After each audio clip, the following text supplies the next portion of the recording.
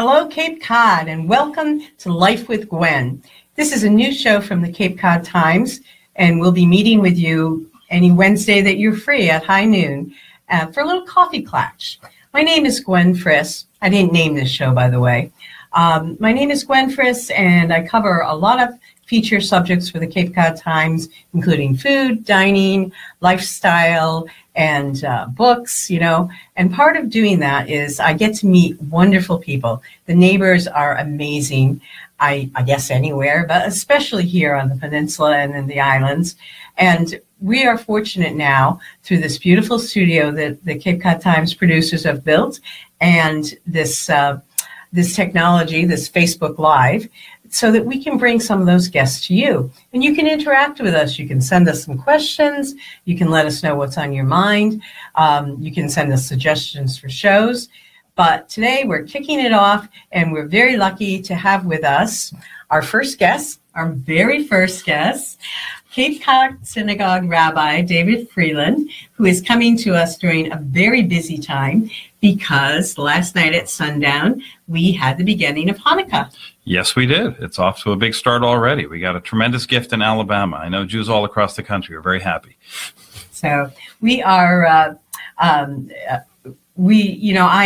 told you when we spoke that I'm from an interfaith family. Yes. So I spent a lot of time in temple and also outside of temple waiting for Hebrew school to get out, that kind of thing, one of those parents.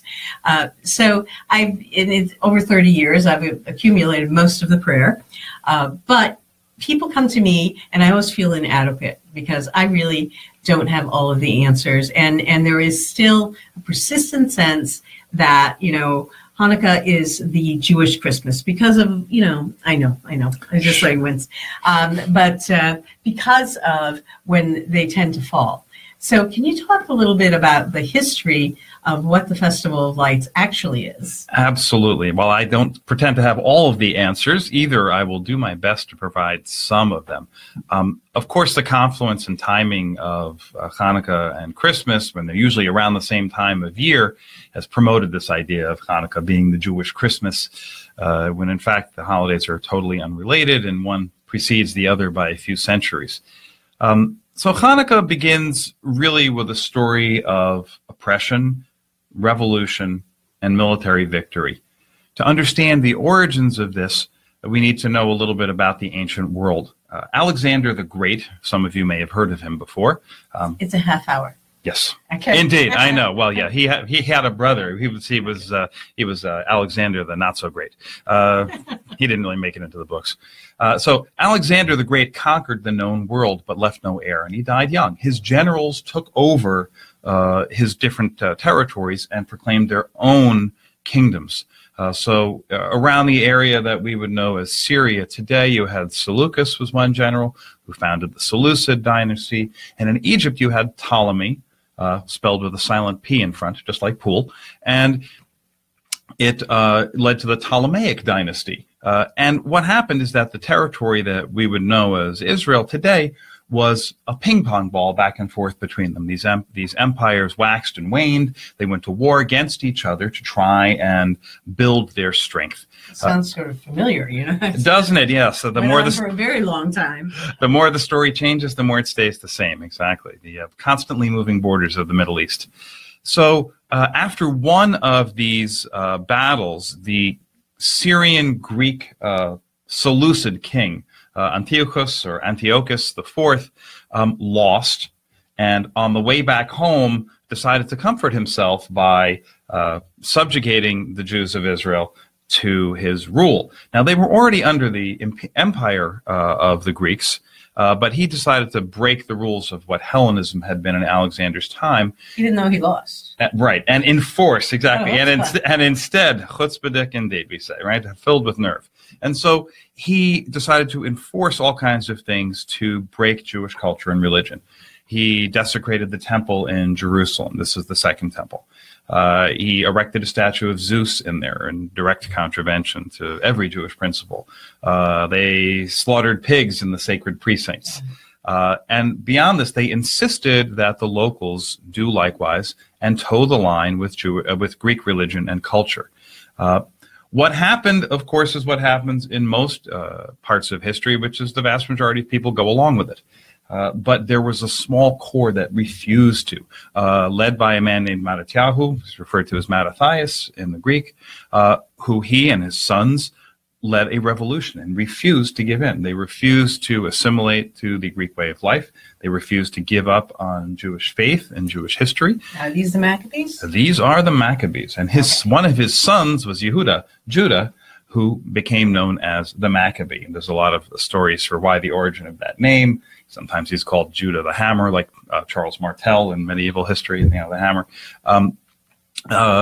And perhaps also because of their rallying cry, Mi Chamocha Ba'alim Adonai, the first letters of which make up Maccabee, who was like you, O God. And so that they would cry when going out into battle. They started a guerrilla insurgency against overwhelming forces. The Greeks at the time had the super weapon, the elephant. The Jews did not, but they figured out a series of tactics to neutralize that. And after 2 years of fighting, overcame the Greeks, recaptured the temple and the sacred precincts, cleansed it, and rededicated it. When they got there, they found that there was not enough of the sanctified olive oil that was burned in the Ner Tamid, the eternal lamp that was lit at all times in the temple, to last more than a day. And it was going to take them time to create more of the soil, to press it and purify it. Yet that one vial of oil lasted for 8 days. And so we continue to this day to celebrate the 8 days of Hanukkah in memory of that miracle of ancient times, manyfold, the miracle of the defeat of the many by the few, of the strong by the weak, and the Jewish people refusing to give in. The story of the miracle itself is the only mention that we have in Jewish scripture any place in the Talmud. The basic story of the war is not even in the Jewish Bible. Yeah, it's interesting because even after all these years, it pretty much picks up for me at the point where the Maccabees win. And I think a lot of people know the story that way, this is a much more fascinating and contextual version. So I thank you so much for that. But as we were talking about marking this every year, you had brought one thing for us to show. I'm going to bring this up to the camera a little bit. And this is one of probably an endless number of designs of menorahs. Most people have seen these, but I'm going to give you the candles because I have a question for you. Okay. Why don't you put in the shamus, the center candle? Yeah, the helper candle there. Yeah, the shamash. Yeah. I had it right. You did. So anyway, the shamus, and then what I'm curious about is it right to left on adding the candles, or left to right? Because this is always a question, even within my family. So, in fact, the Talmud addresses this in that very same section that mentions the miracle of the oil when the Maccabees won the war against the Greeks. And there's a debate as to whether you should start off with 8 candles and work your way down to 1, start off with 1 candle and work your way up to 8. The Talmud actually says that you are fulfilling the mitzvah, the religious obligation of Hanukkah, if you light 1 candle each night. Oh, good. So if you light 1 candle each night, you're good. So what we do, though, in order to address your problems, that we add to holiness. This is what the Talmud decides with Rabbi Hillel. So we start with 1 and we work our way up. So what we'll do, I always tell people, is that you add them in, load the menorah in Hebrew, and light them in English. So you load them from right to left and light them from left to right. So you always light the candle for that night first, because that's the one that actually counts. The other ones are just to beautify the occasion. Okay, well, I'll tell you what, if you could get a few candles out, we are not going to actually light them for 2 reasons. One is that we wouldn't do that during the daylight, because this is done at dusk. And the fire marshal is probably the other one, right? That's the other one. Yeah, and just the fact that I don't think that the crew that built the studio would like me very much if on its pilot voyage we burned it down. Really? I understand that this equipment is not even flammable. Do you want to check? No. Oh, all right. Okay, so we would load, as I said, you're going to load them. So this would be for the first night. This is for the second night. Okay. So, and that's the shamash. So And the You would colors light matter or don't matter? just for decoration. Okay. That's all. They come in all different Okay. colors. You can get I'll see hand-dipped it. candles, all kinds of things. All right. And now there is a blessing. There is. And would it be sacrilege at all if we share that blessing? No, it would not. There are actually two blessings that we sing. The first one is for the lighting of the candles, and the second one is to praise God for the miracles done in seasons past at this time, remembering the miracle of Hanukkah. Baruch atah Adonai Eloheinu melech haolam, asher kirshanu b'mitzvotav, v'tzivanu lehadlik ner shel Chanukah. Baruch atah Adonai Eloheinu melech haolam, she'asa nisim lavoteinu bayamim hahem b'azman hazeh.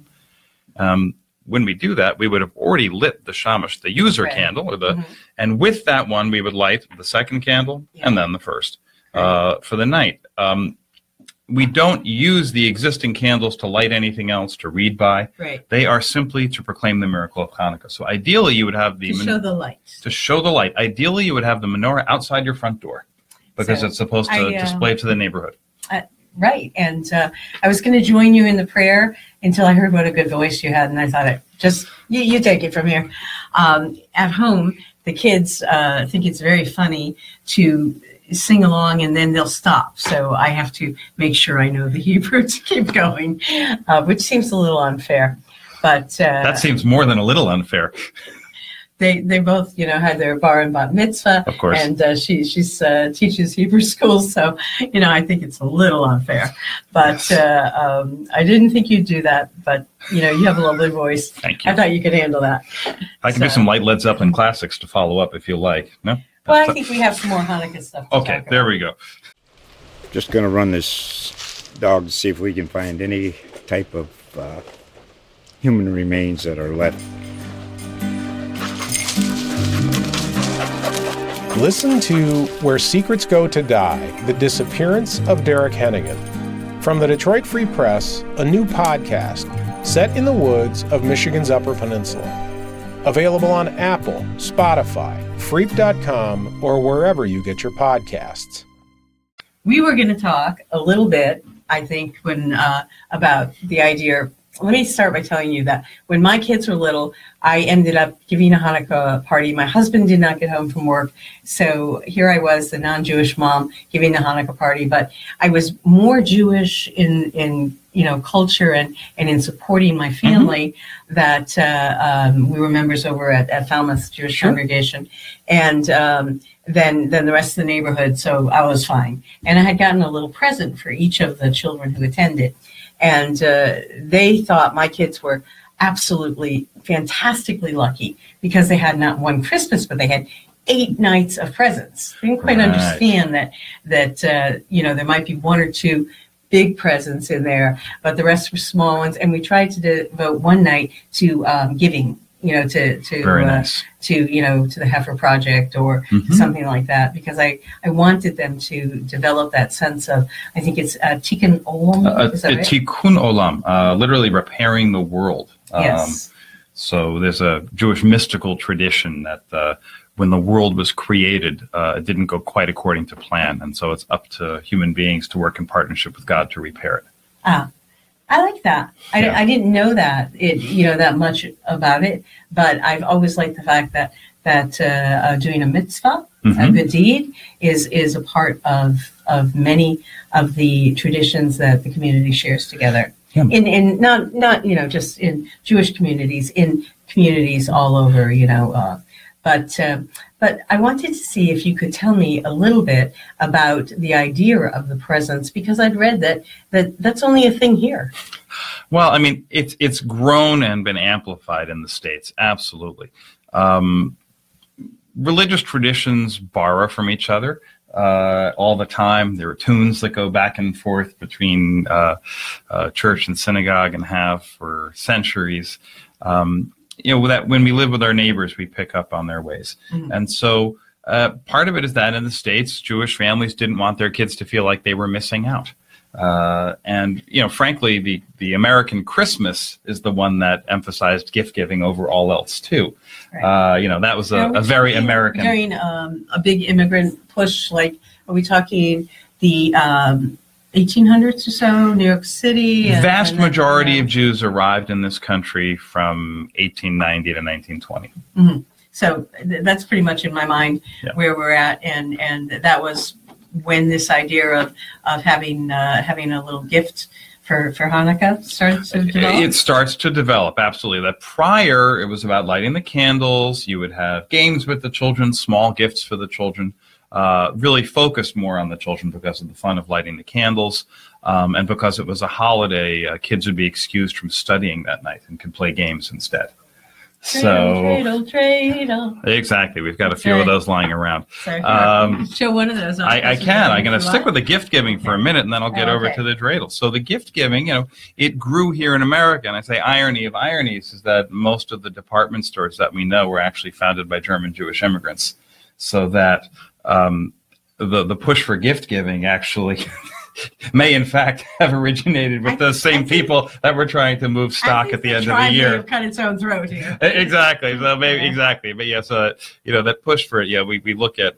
It's so funny because having grown up in New York myself, and all of the department stores, they all had Jewish names because that's who started them in the 19th century, going back to the 1840s and 1850s when you had the first significant wave of German Jewish immigration.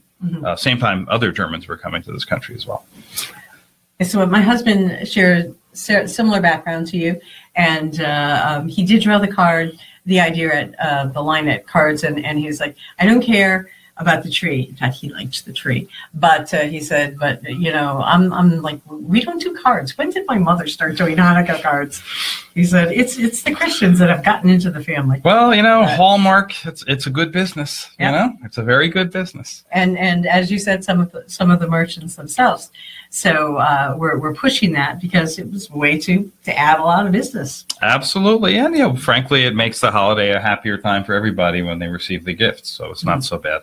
And so we do tend to emphasize that for children more. Adults, not so much for gift exchange. Right. Hanukkah. So, yes, if you're out there and you're an adult, you're expecting a gift for Hanukkah, probably not going to happen.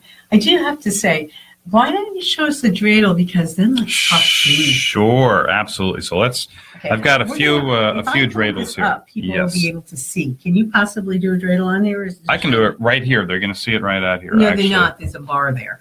Oh. So you need to get it. I can see myself right here. I bet you I'm going to be able to do it right here. I don't think I can do it on that surface. Okay. So we'll give it a try. I think I see it already. There it is. Yeah. I can see it on screen. So the dreidel, which is a Yiddish word for a top, drayin in Yiddish is to spin or turn, has 4 letters on it. The nun, the gimel, the hey, and the shin. I know you can't really see that too well. Absolutely. And they stand for a few things. They stand for the rules of the game. So nun, nicht, nothing happens. Gimel, or ganz, you get everything. Hey, or halb, you get half of the pot. And shin, or stellen, you have to stick one in. So you sit in a circle of people and you ante up at the beginning. You could play with peanuts, you could play with raisins, you could play with chocolate coins. Geld literally means just money. Yeah, that's exactly it, right? That's it. So chocolate coins, or anything else you wanted to gamble with. This is low stakes gambling. They have not adopted the high stakes VIP dreidel room in Vegas yet, much to my objections. So what you do is you take a spin. So the letters also stand for Nes Gadol Haya Sham, which means a great miracle happened there. So it's to remind us of the miracle of Hanukkah. So you just give it a good spin, and if you're like me and you've got some stupid dreidel tricks in you can go upside down, or any of the other good things that you can do. I always wanted a David Letterman segment for upside down. Stupid dreidel tricks, right? We'll work on this. We'll get you a little platform. Exactly.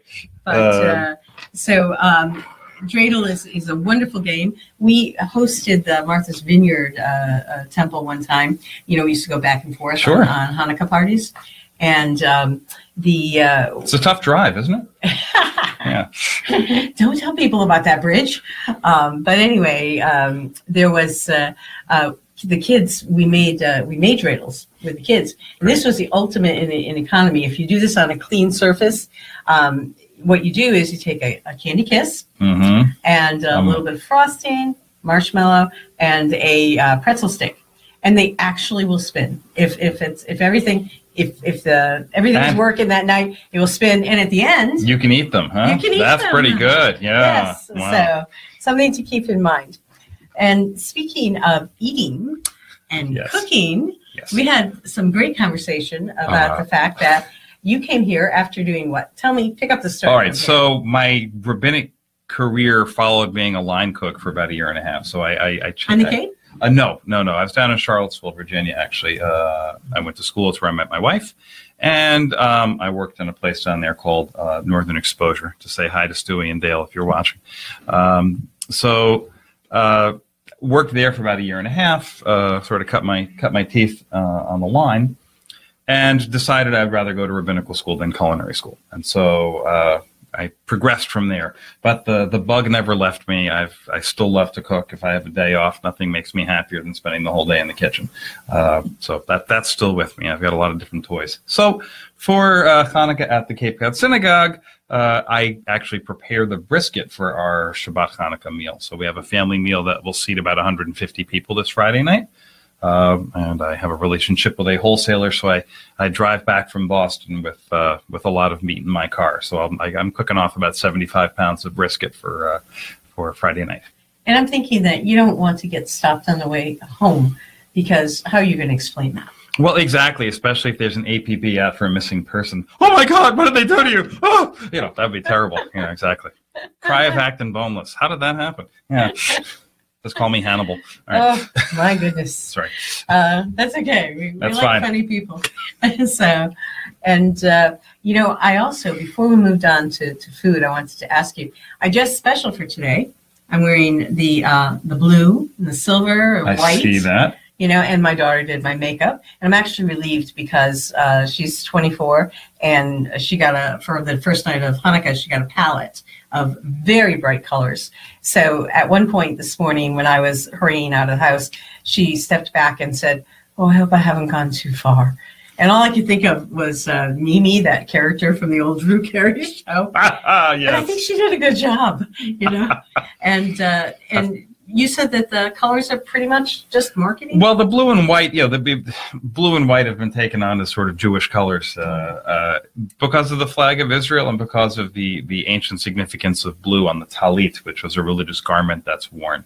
The patil techelet, or a blue thread that goes with it. And so we've taken on blue. You'll see it on the flag of Israel, which is also reminiscent of that same talit with the blue stripes.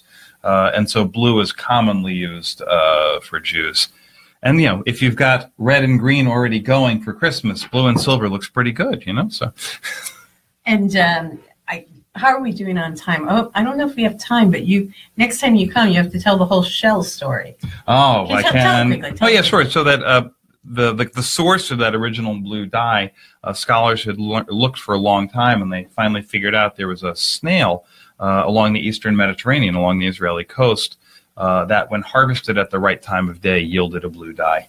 And so they've actually isolated the source of the dye. That's got a pretty good grounding there. For centuries, you couldn't buy the blue because nobody knew what it was. And now you can again. Absolutely.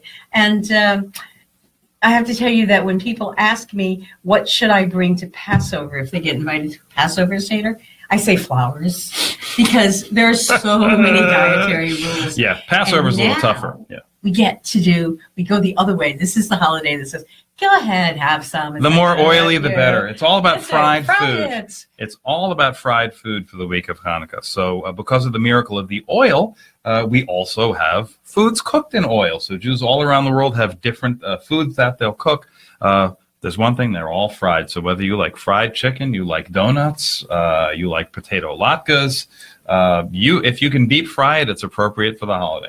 Well, bingo. That's the potato latkes. My daughter's making them for her boyfriend, who has not had them yet, and tonight. And sour cream or applesauce, the old question, huh? Yeah. We end up using neither, but both are usually on hand. I like salt and gravy on mine if I'm having them with meat. They're delicious. Gravy? Oh God, yeah. When that brisket juices drip all over them, it's fantastic. Yeah. So yeah. Now I heard that you have a special latke recipe. Well, I'm just very meticulous about the way I make them. How about that? Oh, so are you not going to share the latke recipe? Well, it's not that hard. We can keep you here in the studio. Yes, all right, exactly. I'm share actually the latke. chained in place right now. This is my ankle chains don't show up on camera. They're below the desk. So it basically, That's stupid. the key is to start with the starchy potatoes. So you need to russet. You need to shred them, and you need to squeeze the life out of them to get the water out of them first. And you can collect that water, let it settle, and then pour it off, and you'll have potato starch at the bottom, which will help bind them. Mm-hmm. Grated onion and egg and salt, and that's about it. Yes. And it works I heard very, somebody very say well. cheese yesterday. I nearly fell over. There's no cheese in a latke. latke. If that doesn't say more about America than anything else, I don't know what does. Every dish in America, you should throw some cheese on it. Right? Yeah. Everything. Yeah, we're the country that stuffed crust pizza. Why? Yeah, it's always more cheese. Because they could. Because we could, exactly. So no cheese on the latke. Versions in work. Absolutely. And actually, you asked what you could bring for Hanukkah. A bowl of Lipitor would probably be a good idea. No, but I think that from what I've heard of the teachings is that yes, this is the holiday where we indulge in the fried foods, but in moderation, because life is lived well in moderation. And absolutely, and a lot of the traditional Jewish diet is actually not meat based. Right. Meat traditionally was saved for special occasions. Yeah, So, actually, Shabbat we're not and really holidays. talking about meat for this holiday. No. Oh, and you know what we haven't mentioned? 8 nights. 8 nights. That's right. So we're just tonight would be the second night. We're in the first day. Jewish days start at sundown, so they run from sundown to sunset. Is the Jewish cycle. So we started last night, and we're in the midst of the first day, and we'll start the second day at sundown tonight. So for 8 full days, we celebrate Hanukkah. Okay, and one more question, because we're running out of time, but why is it a different time each year? Well, it's actually the same time every year. It's on the 25th of Kislev. It's the first night of Hanukkah every single time.